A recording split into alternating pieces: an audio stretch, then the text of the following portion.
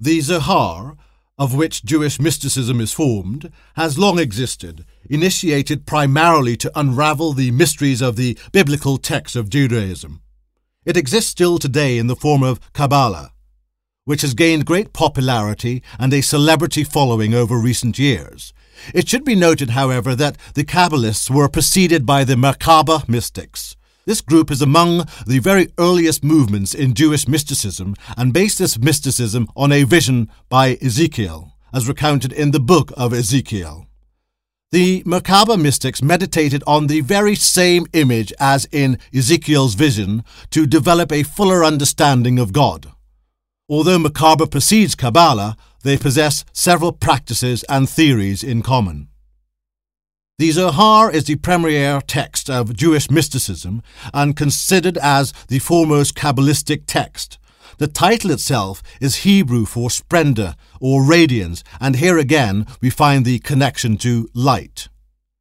This group of books, the Zohar, is a commentary on the Torah, written in both Aramaic and Hebrew and of great antiquity, and is an accumulation of treatises, texts, extracts or fragments of texts belonging to different periods but parallel in their mystical interpretation of the Torah and of Jewish and non-Jewish mystical thought.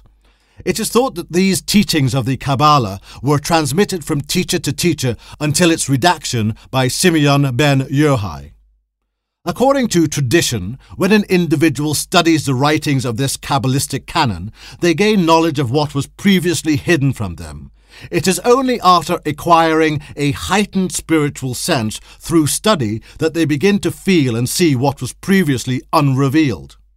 When an individual is exposed to these writings, they may not initially grasp what they are reading. However, if they want to understand and employ effort in the correct way, they invoke what is called the surrounding light, a light which descends from above and the light which corrects them, and they are shown spiritual reality. There is too much esotericism within the Zohar to expound upon within this chapter.